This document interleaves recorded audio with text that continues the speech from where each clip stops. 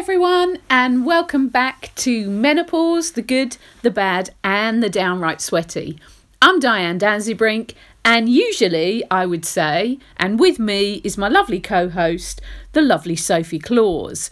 But today Soph isn't here because we've had a bit of a technical hitch with the podcast over the last couple of weeks. So you probably realise that we haven't actually posted anything.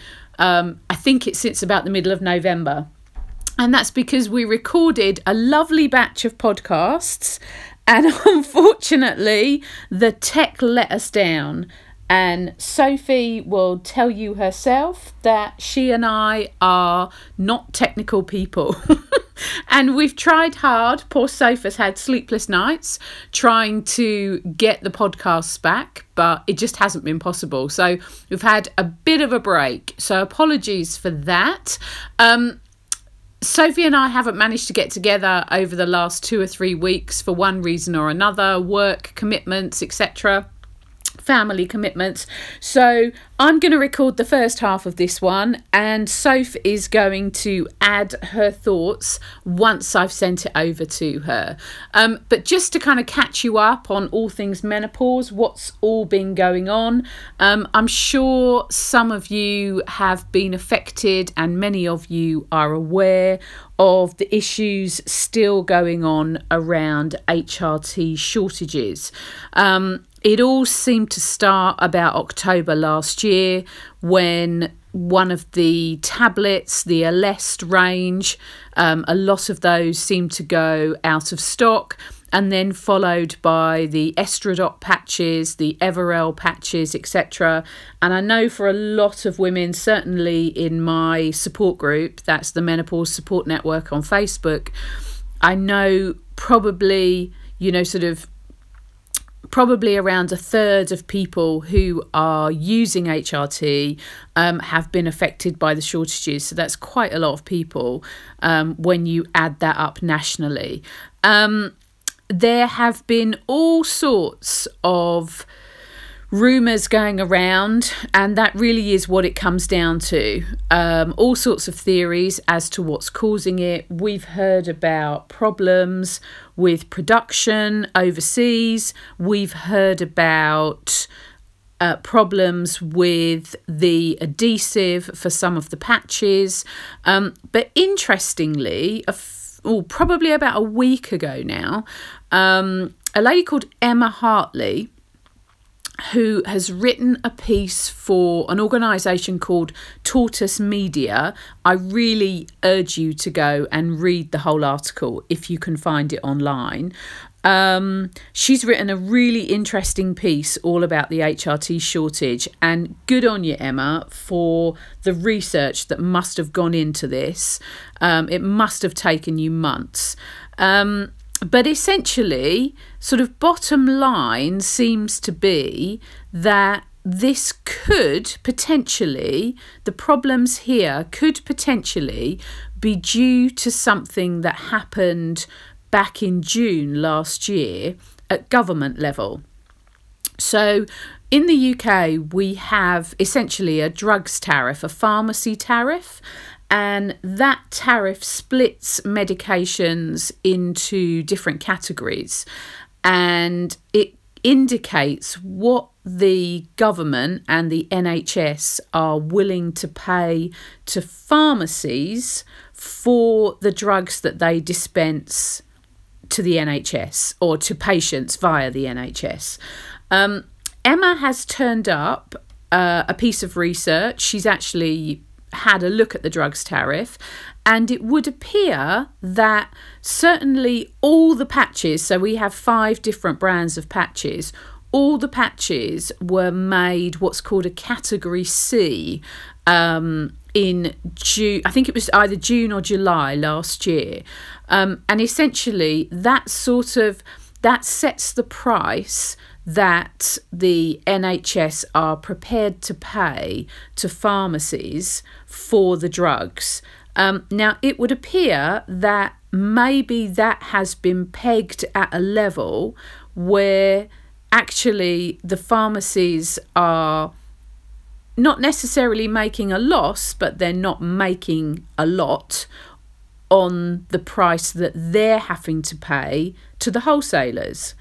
And so the consequential knock-on effect of that is that the theory is that perhaps pharmaceutical brands, so pharmaceutical companies and wholesalers, so we have nearly 3,000 wholesalers, pharmaceutical wholesalers in the UK, they're actually making more money by selling those products out of the country, rather than selling them to other territories rather than to the UK.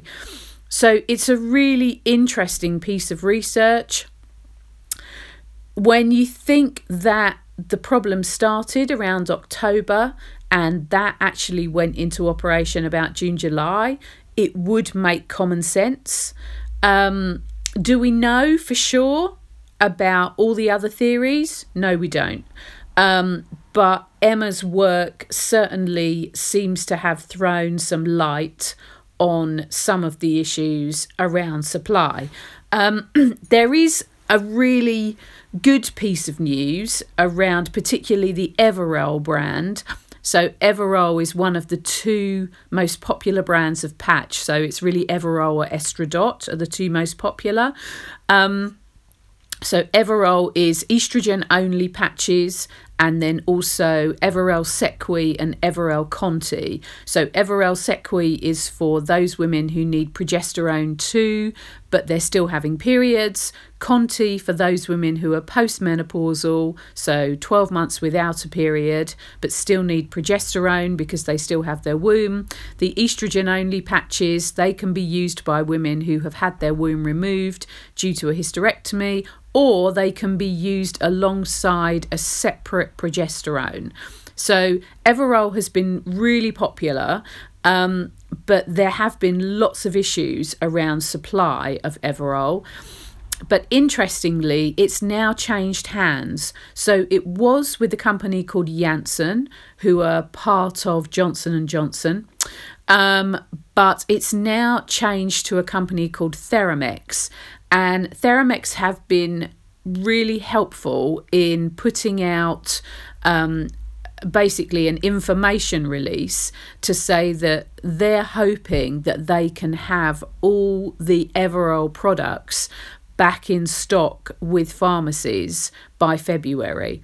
So that's a big difference to what Janssen were saying, because they were saying sort of July, August. So hopefully for everybody using Everol, that includes me, they will be back in stock sooner rather than later. So we'll see what happens. We'll see what more comes out about this. But I would say anybody who is struggling to get the brand that they usually have, there are options out there for you. And an option that we know that there's good availability is if you're currently using tablets or currently using patches and you're struggling to get them, it's a good option to swap, even if it's temporarily, to swap to using the transdermal estrogen gel. And if you need progesterone because you still have your womb, you can also have the body identical progesterone. So the body identical progesterone is called Utrogestan. So your GP would be prescribing you two separate products rather than a combined product. Obviously, if you have a Mirena coil, that can be the progesterone part of your HRT. You can add the estrogen gel. If you're somebody who has had a hysterectomy, then you probably only need estrogen gel. So there are options out there that we know there is good availability of. So with all this going on, I was invited back to This Morning with Eamon and Ruth on ITV last Friday. One of my very bold and brave members of the Menopause Support Network, a lady called Emma, very bravely volunteered to come along and tell her story of what it had been like for her swapping 3 different times her HRT. Emma's had a very tricky time. She's in a similar position to me. She's in surgical menopause. So surgical menopause, for those of you that are not familiar, that's menopause literally at the time of surgery if your ovaries are removed. So it's very hard and it's very fast, and it's sort of all things menopause at the same time. Emma's only in her early 40s, and so consequently it's vital that she gets HRT to protect her long-term bone and heart health. And as we know, as we're learning more and more, it's also about protecting her long-term brain health. So as I say, she very bravely came and brilliantly told her story. I was really there to sort of provide some facts and some information about what people can do if they are struggling to find supplies, or if their GP is saying that there isn't an alternative. Don't be turned away. There is always an alternative. One of the things that I said on the programme is that the British Menopause Society, every 3 months or so, they're issuing an update on the HRT situation. I'll be really honest, it's not perfect. The list isn't perfect because there are still situations where pharmaceutical companies are telling the British Menopause Society, no, we don't have any problems with supply, but women just simply aren't able to get hold of it from their pharmacies. So it's not perfect, but it is a useful thing to print off and take to the pharmacy with you. If you want to find out what they can get, they can tick the list off for you before you go back to your doctor. It's also worth saying that lots of different pharmacies use lots of different pharmaceutical wholesalers. As I said, there's nearly 3,000 in the UK. So if you've got 10 pharmacies in your local town, they probably all use a different supplier, a different wholesaler. So if you've got a prescription you're trying to fill, it's worth, I know it's time, and I know lots of us don't have time, but it's well worth checking out with each of them if they have any supplies. So that's hopefully a useful piece of information, something that you can do in the short term. But hopefully once, as I say, once Everel comes back into stock, that will ease the situation a little bit. Obviously, we've got the 12th of December coming up, so who knows who will be the government after the 12th of December. So we'll see. But obviously, once the new government is settled and all the new ministers are in place, etc., we will be back to campaigning, whoever that might be, on this situation, on mandatory training for GPs, on guidance in the workplace, etc., etc. So, a change of government doesn't mean that anything changes for us. Make Menopause Matter campaign still carries on. If you haven't yet signed the petition, we would love you to have a look at that. You can find it via my website, that's menopausesupport.co.uk, or on the change.org website. If you'd like to see the This Morning interview from last week, you can go again to menopausesupport.co.uk. You can find that on my Facebook page, Menopause Support. If you'd like to come and join the group, it's the Menopause Support Network. So Sophie will take over from me anytime now. And as ever, if you've got any questions for us, ping us a message underneath the podcast. Sophie will give you the contact details at the end. But I hope that's been helpful, and we'll be back to normal service very soon. Take care. Bye. Hello everyone. Thank you, Diane, for the introduction. I'm so sorry that we're doing our podcast separately. We've both had quite a lot of family commitments and work commitments on. And as Diane mentioned, we had a bit of a disaster with the podcast recordings that we did. We did 4 hours of brilliant podcasts, and the way that my app was interfacing after the recording meant that everything was completely lost and we could not recover it. So I did shed a tear or 20 million, but it was one of those things. And, you know, Diane and I are both self-confessed technophobes, and this is sadly one of the things, you know, a glitch when you're doing it yourselves. But I'm going to touch base on the HRT shortages that Diane mentioned, as it's been really interesting to see the knock-on effect of this with my friends and menopause club members. I've had one lady in particular who has been doing really, really well on the Estradot and feeling quite stable again. And as a result of the shortage, she's had to switch to the gels, and she's just not getting on with them as well, which is quite heartbreaking to see, because she's gone from feeling quite great again to just struggling with anxiety, irritability, night sweats, and just feeling a bit uncomfortable.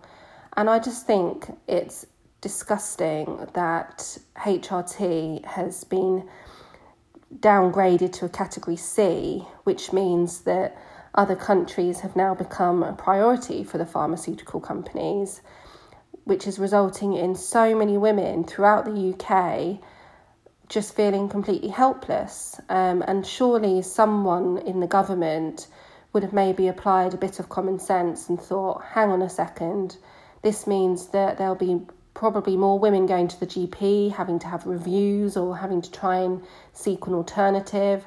This is going to have an impact on work, because most of the women I've spoken to have felt like really kind of that work has become a struggle for them whilst they've been going through this adjustment period. And all that strikes me in this is that you wouldn't have this occur with diabetes or thyroid medication. So why again are women just being failed? I feel livid about it. And obviously early this year, some of you that may not know, but I have the HRT pellets, which are 6 monthly. And early this year, I was told that they were no longer available and that none of the clinics in the UK had them.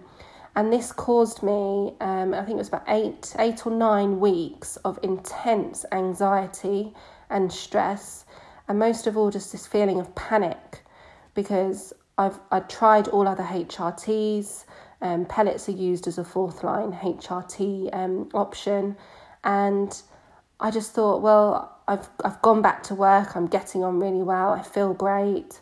I've got holidays coming up. And I suddenly felt like I'd gone cold turkey with my HRT. And I had really intense symptoms. And I'm actually experiencing that at the moment. So as I said, they're 6 monthly. So I'm due my pellet replacement now. And I was due to have an appointment on Thursday just gone. And sadly, the appointment was cancelled for the second time. Only on this occasion, I hadn't actually been told it had been cancelled. So I woke up on Thursday last week really excited, thinking, I'm going to get my HRT and, head into the Christmas period feeling better. And my partner had taken half a day off work. I'd taken the whole day because we're not local to the clinic. So it's about a 2-hour journey. And it was cancelled, and I've not been given any explanation. And I've been told that the earliest appointment they can give me would be the 29th of January. And whilst I understand that the NHS is under such immense pressure, I just feel this real sense of dread and fear, because I don't know about you, but I do find Christmas quite an overwhelming time. I think there's just so much pressure I put so much pressure on myself to create this kind of picture perfect Christmas, and I feel torn in so many different directions that this kind of couldn't come at the worst time. So I became slightly hysterical on Thursday. It was probably an understatement of the century, I would say, but I was really, really upset and distressed. So on Friday I woke up and I just thought, okay, I'm going to be going through Christmas with low estrogen, and I'm already having several symptoms, which I'll tell you about in a moment. What can I do to help myself here? And I remember back in 2015 when I went into medical menopause and I struggled a little bit. Somebody said to me, as you get older, Sophie, you have to learn to say no to people. You have to learn to put yourself first. And I said, well, I feel like I'm selfish if they do that. And they said, no, it's not being selfish. You cannot pour from an empty cup. And if you can't put yourself first, then you're not going to operate at your best. So I really took that on board. And on Friday, I wrote a list of everything that I've kind of got on my mind that's outstanding that I need to do. And I basically did a cull of all my social arrangements and pressures and just thought, what can I do to make my life easier? And I felt so much better afterwards, just easing that pressure on myself, and actually managed to go into the weekend. I had a fantastic weekend, and even though I'm experiencing this incredible decline in my cognitive function during this time, I mean, I've lost my car more times than I can count recently, and I can chuckle about it, but actually at the time where I lose my car, I do get quite distressed because I just think, I always default to that it's been stolen, and then I get really frustrated with myself, and I get this feeling of panic. And recently I lost my car and I rang my partner and said, my car's definitely been stolen this time. It's nowhere to be found. And what I was doing in that moment was remembering where my car had been parked the last time I'd been at that retail park. And that's where I was looking. So my mind was playing tricks on me. But it's also just kind of other things that I keep. When I experience low estrogen, I tend to get really clumsy. I misjudge things. Or I'll do things like go to empty the washing machine and I've turned the washing machine on, but I've not put the washing in. Or I'll go to iron and say, the iron's packed up, it's not working, and I haven't switched it on. And it's just all these little things that when you're trying to, I've got 2 jobs, and I'm trying to do both of my jobs and run the menopause club and run a household and be a mum, that I just think, goodness me, I can barely get dressed. Honestly, if I put my tights on the right way round, I feel like I should deserve some sort of BAFTA award or an Oscar. So that's been really, really frustrating. But this has kind of made me go through a bit of a thinking stage, and having the weekend away was really refreshing, but also it really struck me whilst we were away that I was away with somebody who I'd met on a PMDD and hysterectomy forum on Facebook.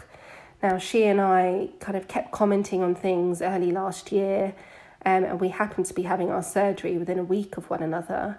So we got talking, and basically the whole of last year, it's lovely Shezi and I, we spoke mainly every single day, and we supported one another through our tears. We had moments of absolute fits of giggles, and we met last year for the first time. We were with our partners, and it could have gone one way or the other, when you get talking to someone online.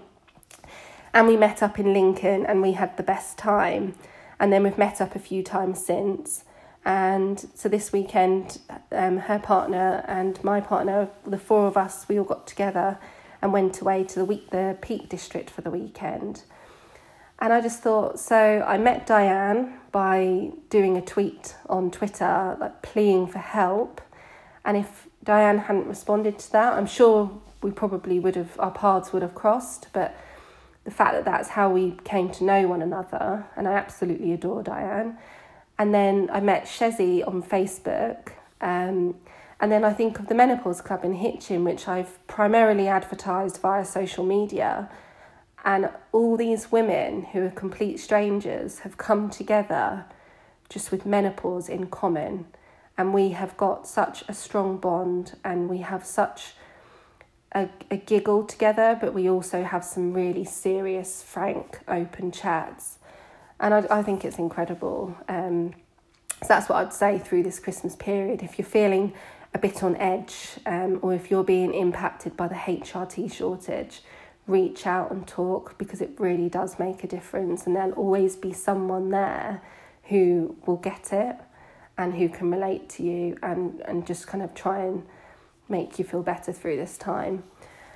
But in the meantime, Diane and I are definitely going to be getting together in January to record some podcasts. And I hope you all have a restful and relaxing Christmas. And remember to put you first. Take care. Bye.